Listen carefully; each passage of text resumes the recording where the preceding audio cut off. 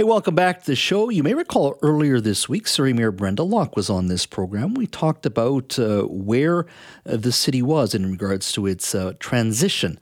There was a lot of talk, of course, in July when the provincial government with Mike Farnworth, the Solicitor General, saying that they wanted the city to continue the transition to the Surrey Police Service. Ms. Locke and her majority are still supportive of the Surrey RCMP. I did ask her about that transition and how it was going. Take a listen to her comments. We're not very far, sadly. We haven't seen a lot of progress forward, and that's been disappointing. You know, there's been enormous challenges for us at the city, and I think the biggest one is that we don't have a clear path forward from the province. The RCMP, the SPS, and I can tell you the City of Surrey have been asking for that plan, but we all have no plan, no path forward. Now, the mayor said, of course, that there's no business plan, no feasibility plan. She has sent 6 letters to the minister and his representative and has heard nothing so far.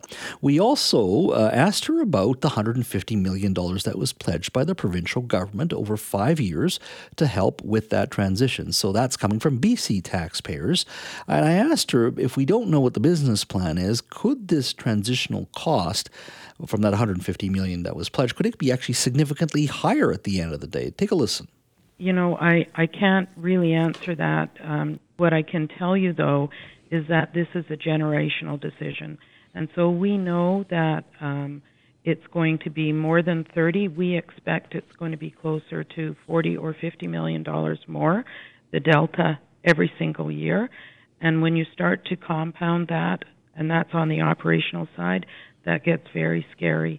But that doesn't take into consideration any of the capital costs that you're talking about, because those are also extraordinary. IT, you're right, is very expensive, but there's lots of other issues. And we haven't seen those budgets come from the Surrey Police Service to know exactly what they're looking for at this point. So the mayor says things are up in the air. Well, our next guest says that, look, let's get on with this transition to the Surrey Police Service and let's see what else we can do in regards to building up law enforcement in that city, not just when it comes to the Surrey Police Service, but perhaps a new police academy and a policing centre for excellence. Joining me now to talk about her plan is Linda Anna, Surrey City Councillor. Linda, thank you for joining us. My pleasure, Jazz. So you're talking about a new police academy and policing centre of excellence be introduced or built in Surrey as part of the transition from the RCMP to the Surrey Police Service. Explain to me how that would work.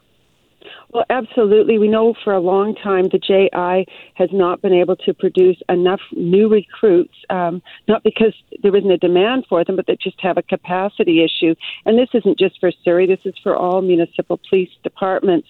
So what I'm asking and what I think the province should do is step up and provide here in Surrey a police centre of excellence where we can train all new recruits for municipal police organizations throughout the province and train them right here in Surrey.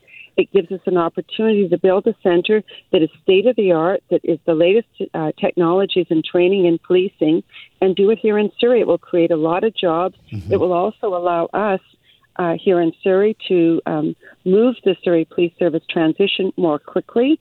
As well, it will help other police jurisdictions like VPD be able to get more of their recruits trained more quickly. Mm-hmm.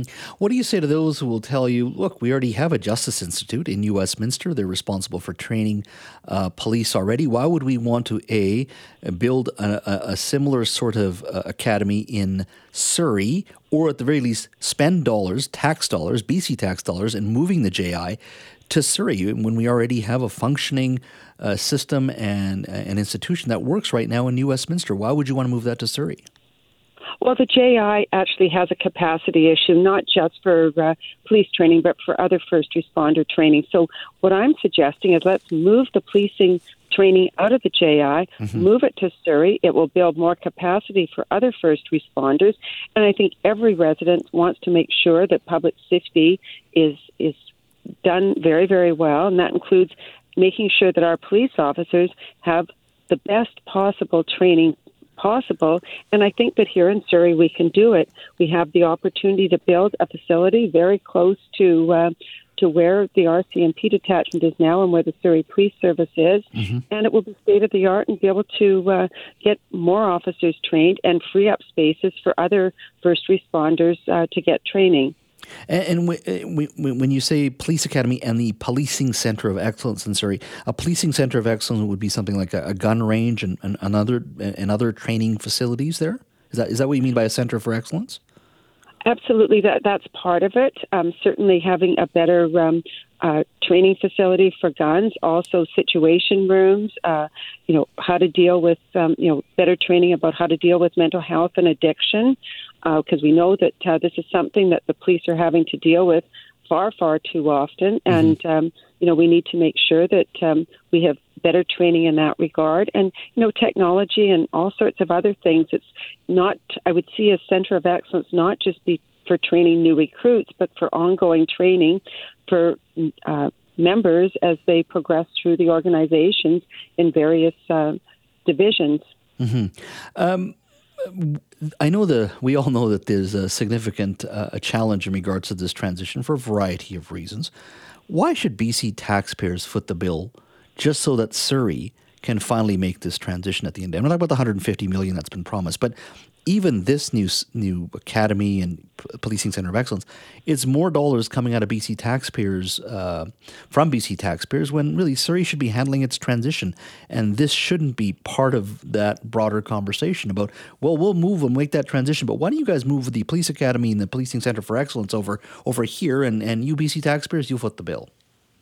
Well, I think it's a real gift to all the other municipalities because they will be able to get their police officers trained much more quickly. Right now, there's a waiting to get your recruits trained. And, Vancouver, by way of example, last year, I believe they got approval to hire 100 new officers. Well, there's not that kind of capacity at JI. This would open up new opportunities that would provide better training because it would be the latest technology and state-of-the-art facilities. So I think that is a win-win for everybody. With respect to the $150 million, yes, I do understand that, but this is a way of, also spreading some of the win, if you will, for other municipalities that have municipal police forces. Final question to you, and this is specific to the transition. Mayor Locke basically says that she has not seen a business plan or a feasibility plan in regards to the transition, in regards to the cost, and she's asking the minister. This was approved initially by the minister with the previous administration under Mr. Doug McCallum, who was mayor at the time. Who's actually responsible for a business plan? Is it the provincial government, or should the city be responsible for this transition or business plan?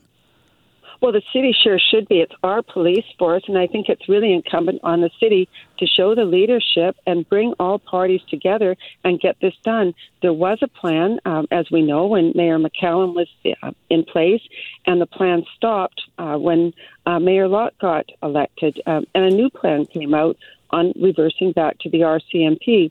So there is a plan in place. The plan certainly needs to be dusted off, brought up to speed, because it does, time has passed by and it needs to be revised for sure. But that's the job of the city, to bring all parties together, being the provincial government, the federal government, the Surrey Police Service, the RCMP. Let's get everybody in one room and let's get it done. Each and every month that this drags on, it's costing the taxpayers $8 million, or to put it on a daily basis, $266,000.